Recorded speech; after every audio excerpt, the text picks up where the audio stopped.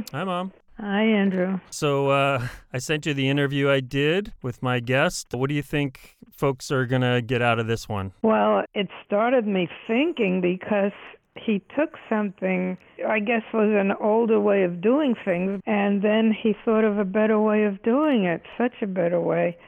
And I thought, I should be able to think of something that is so obvious and that could be simplified or done better, and I can't. Well, it's so obvious in hindsight, right? Yes, but my reaction was, start thinking. Mm-hmm. What can I come up with? Not that I'm in the computer field at all, as you know. Did you think of anything? Not yet, but my mind is still working.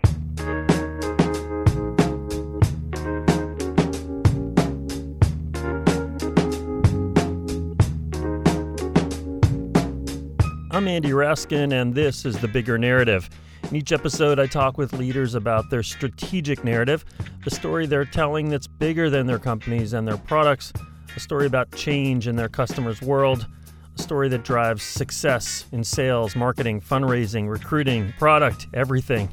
And I am so excited that my guest for this episode is David Cancel, CEO of Drift. Over 50,000 companies use Drift software to let website visitors chat immediately with their teams. Drift wasn't first to market with that, but it was first to market with a narrative about how the world had changed such that having such software was suddenly urgent. And that made all the difference. From his home outside Boston, Dave told me that earlier in his career, he used to be chief product officer at HubSpot. He would pitch products with the standard, you have a problem, here's our solution, here's why it's better than the other solutions.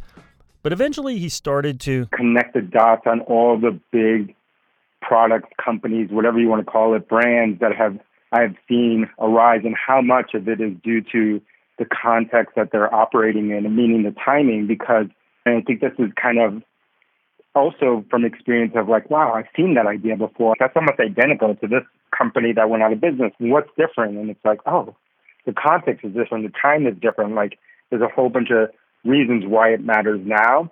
And underlying that is that human behavior has shifted and that people are ready for this idea. The market is finally ready for an idea. And I don't really care at this point in my career about my own idea or being right. Ideally, I don't want to create my own momentum because it's nearly impossible. I want to ride a momentum that exists already and try to use that to enter a market. The starting point for a lot of folks is the problem. But the starting point for you was not that. It was what's the shift that causes the problem that can be used as a context to make the case that this problem is urgent. Exactly. And it could be because I also thought that most of the problems that we solve are age-old problems, right? There's probably really no real new problems if you abstract it far enough away. And so I thought, not really the problem, it's the shift, it's the timing, it's the why now question, which I think I'd heard Doug Valentine, Sequoia founder, say that a long time ago in one of his talks at GSB, which was like, why now? Mm-hmm. Why now? That's the question. And I finally, I heard that for like a bazillion years. And then, I was finally at the right point in my history to be like, oh, why now? That is the question. Oh, I get it now. A lot of folks have a why now slide in their deck. And, it's somewhere in the middle, and it's usually like a hodgepodge of stuff. Like, why now? Because this is happening and that's happening and this is happening.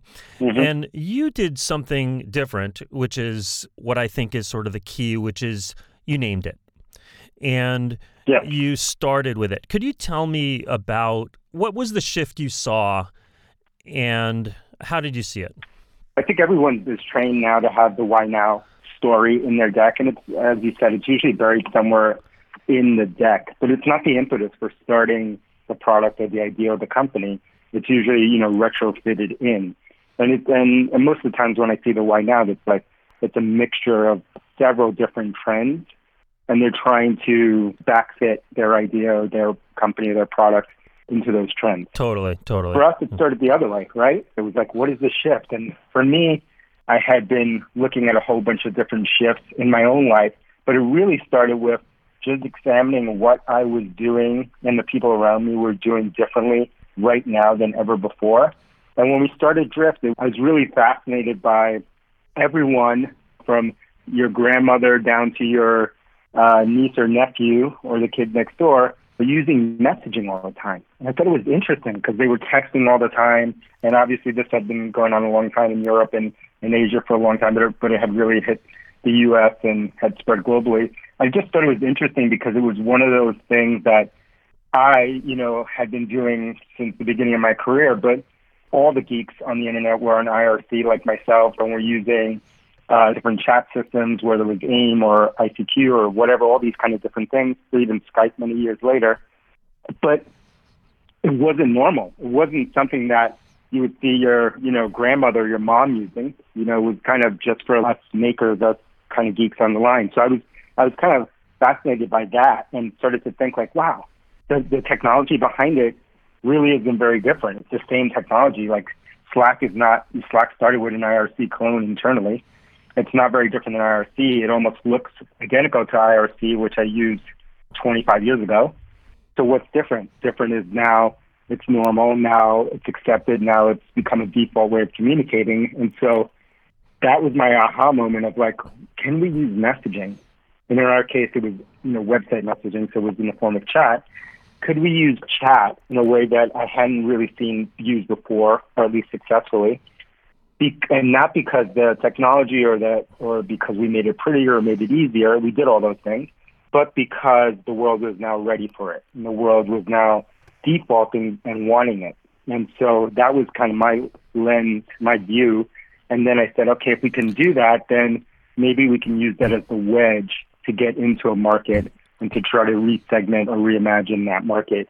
And, the greatest shift that we saw was that we thought we were moving from a world where, specifically in B2B, that the company controlled the sales process and how you bought something, to a world where the buyer had all the power and the buyer could control the process. That was the big shift we saw. And messaging was kind of our way of entering the market on an existing trend and try to re-segment that market. And we named it along the way. We named it conversational marketing. We wrote a book. For Wiley, we did a whole bunch of things to try to populate that category. And in 2017, we were the only one using it. Now there's probably like 100 companies using that category. And Forrester, Gartner, Serious Decisions, all those kind of people recognize it. So it's been pretty interesting to watch. Yeah, that has been amazing. And I think very critically, you didn't only name I've been using these terms new game and old game. And the new game is basically the category. And I like it because it puts it in terms of the customer. Like, not what is our new kind of technology, but what is the new approach, the new way of winning that customers have to adopt in order to win. And you didn't only name that, you also, in various ways, named the old game. So I'll never forget the first time I saw the Drift pitch, which was Dave Gerhardt. He was giving it at OpenView Ventures at a conference they had for the portfolio. I was speaking too, but he went on, I think, earlier than me, and I was watching his pitch. And just amazing. He puts up this slide that's one of those circle with a slash through it over an image of the word forms. And I'll never forget the woman sitting next to me. She's a VP of marketing, and during the break later, she said to me like, "Oh my God, I just called my head of sales and told him, oh my God, the way we're doing marketing is wrong. I just realized the whole thing we're doing is wrong." And this is obviously the thing we're looking for to get them to kind of get away from the status quo, and naming that too in some way so that they'll do that. It was an important thing, because it was the kind of naming the enemy of what we were trying to do. Yeah. And, we kind of stumbled upon that, just iterating internally, because we started to think about trying to study storytelling and try to study the hero's journey and all that kind of stuff, and just trying to understand who was going to be our enemy. And then, in telling stories and coming up with a story to explain kind of the shift that we saw, we started to realize, especially myself, having built so many of those form-based systems in the past, how literally insane it was.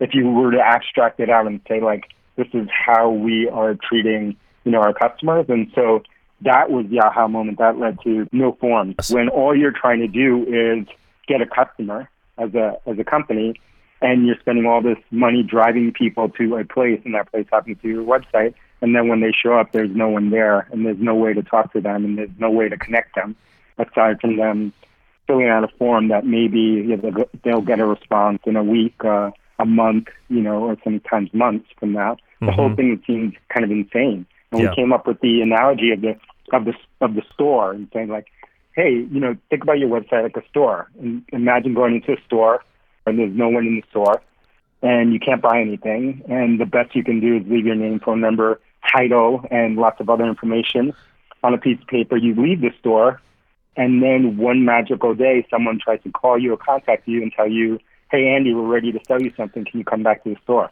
Right? If you said that to anyone, and everyone would laugh, including everyone in sales and marketing, and we'd say that's literally what you do. And what I love about how you're naming the enemy, so naming the enemy has become a common thing now, because I think a lot of people realize that the story structure, you can learn a lot from it and use that in your pitching and your strategic narrative.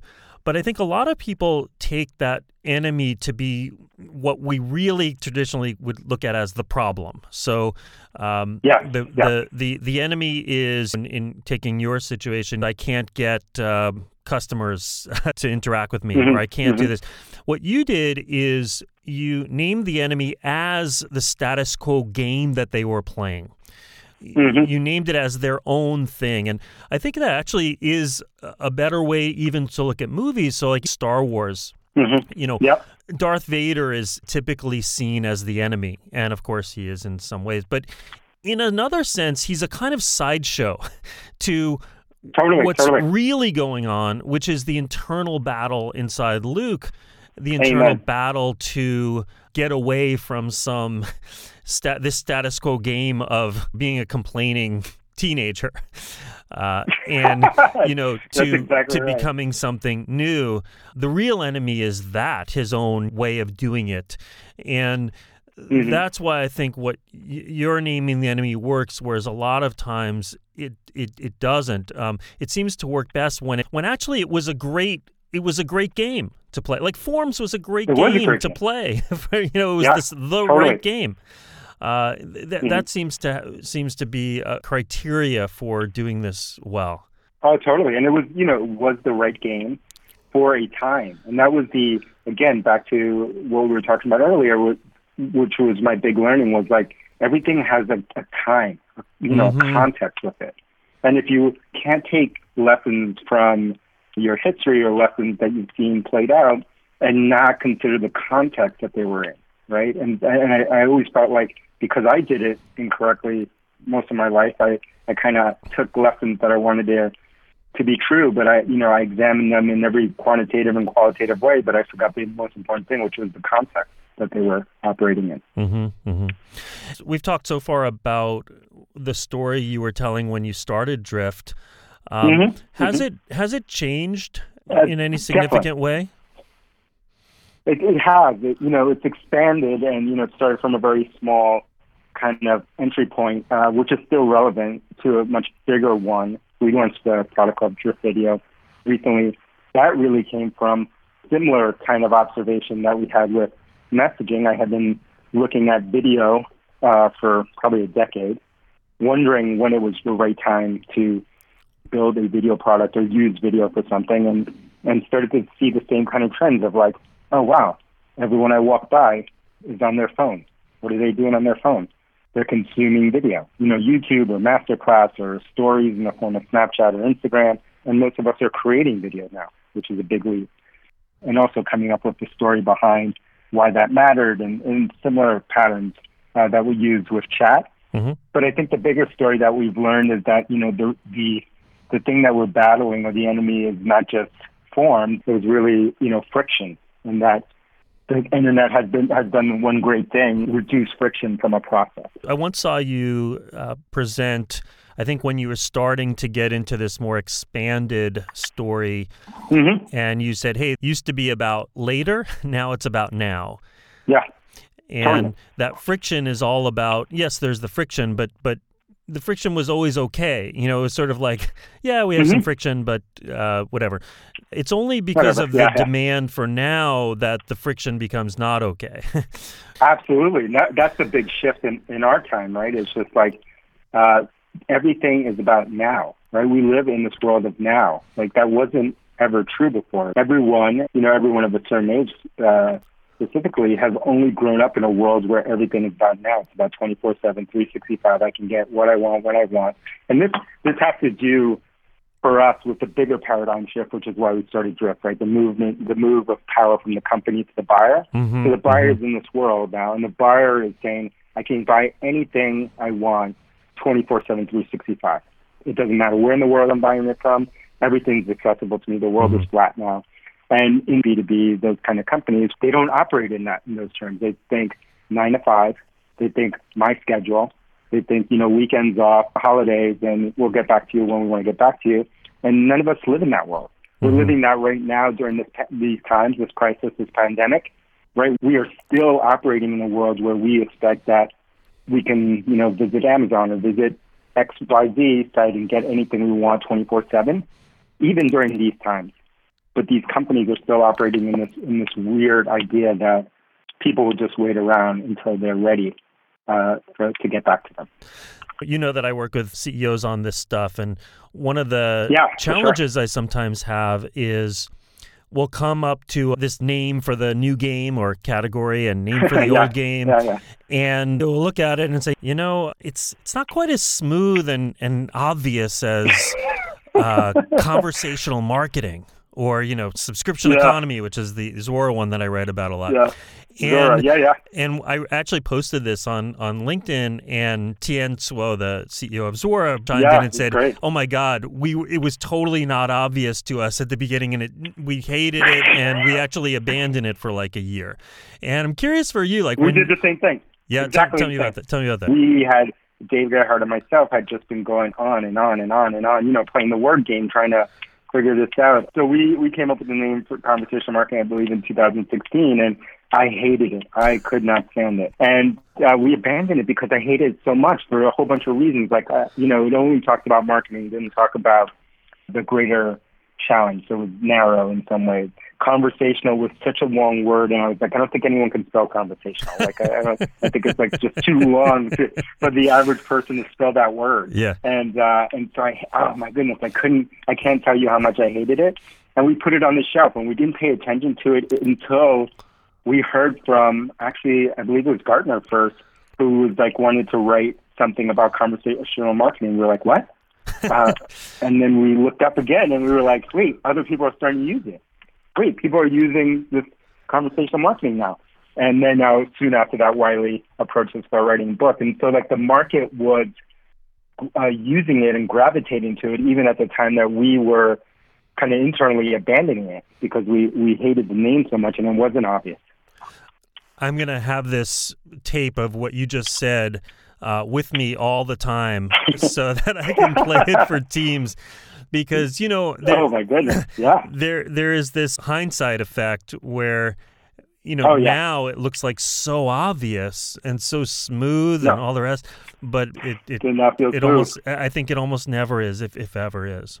No, it was painful. It was so much pain, and we had so much internal debate and wringing our hands and just being, wildly disappointed with the name. But that was the best that we could come up with. Mm-hmm. Which is funny to see now. Any advice for others who are going through this journey, for CEOs in particular, who might not have started from this vantage point like you did? Any advice for them as they go through this structuring, this narrative, and thinking about it? Well, one, definitely read all your stuff. You inspired us with the subscription economy work that you did, as well as the guys who wrote Play Bigger. We had spent a lot of time talking to Chris Lockheed. But I'd say, it comes down to kind of the beginning of our chat. It's really, you have to let go of the ego, which is hard as a leader, as a CEO, of wanting to name this category. So first, should there even be a category? Maybe there should or shouldn't be. In most cases, there shouldn't be. Separate out your desire for that with really trying to name a change that's happening in the world today. And that change shouldn't be one that you've tried to create. It should be a change that already exists. It should be a truth, right? I call it the head nod head nod thing. And we're doing this in some storytelling stuff that we're working on now, which is like what you want to do when you're writing a story, like in this context, right? To position a category, to create a category, is that you need a head nod moment, which we also call the inception moment. You want to hit on a truth that is internal to your audience, that they believe, right? So it's something that they already believe, whether they do it or not. In the case of what we did, we knew that demand gen marketers and marketers in general didn't like forums, that they were getting tired, that the game was kind of not working as well as it used to. And so there was already this feeling in the back of their head. Not many of them talked about it, not many of them externalized that, but we used that as kind of what we call inception to hit on something that they already thought was true, right? Or position that they already thought is true. And so when naming a category, creating any of this stuff, you want to do the same thing. It has to be a truth that they believe already. Yeah. Because you cannot convince anyone of your truth.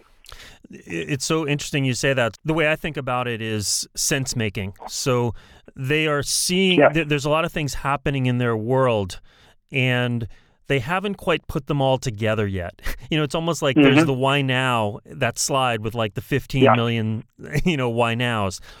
Yeah. But you, by naming it and boiling it down to something very, very compact and, ultimately almost so compact that it's not quite exactly true, but it doesn't matter. It's like sense making. Forms, I'm sure a lot of people are still doing great with forms, For sure. That sense-making act is what we're looking for. And in the same way, when I work with teams, like in order to test it, we're always taking it out in sales, some version of sales. So it's actual sales calls or the CEO giving a keynote of some kind. And what we're looking for is exactly what you said, which is the head nod. And the head nod, I think, is very much what Chris Voss, the FBI hostage negotiator who wrote Never Split the Difference, is talking about. He's talking about that's right, that when we get the other side to say that's right, before we've talked about the product or anything like that, then we have an empathetic connection. And we can talk about that. We love that stuff. book where it's kind of like a Bible internally.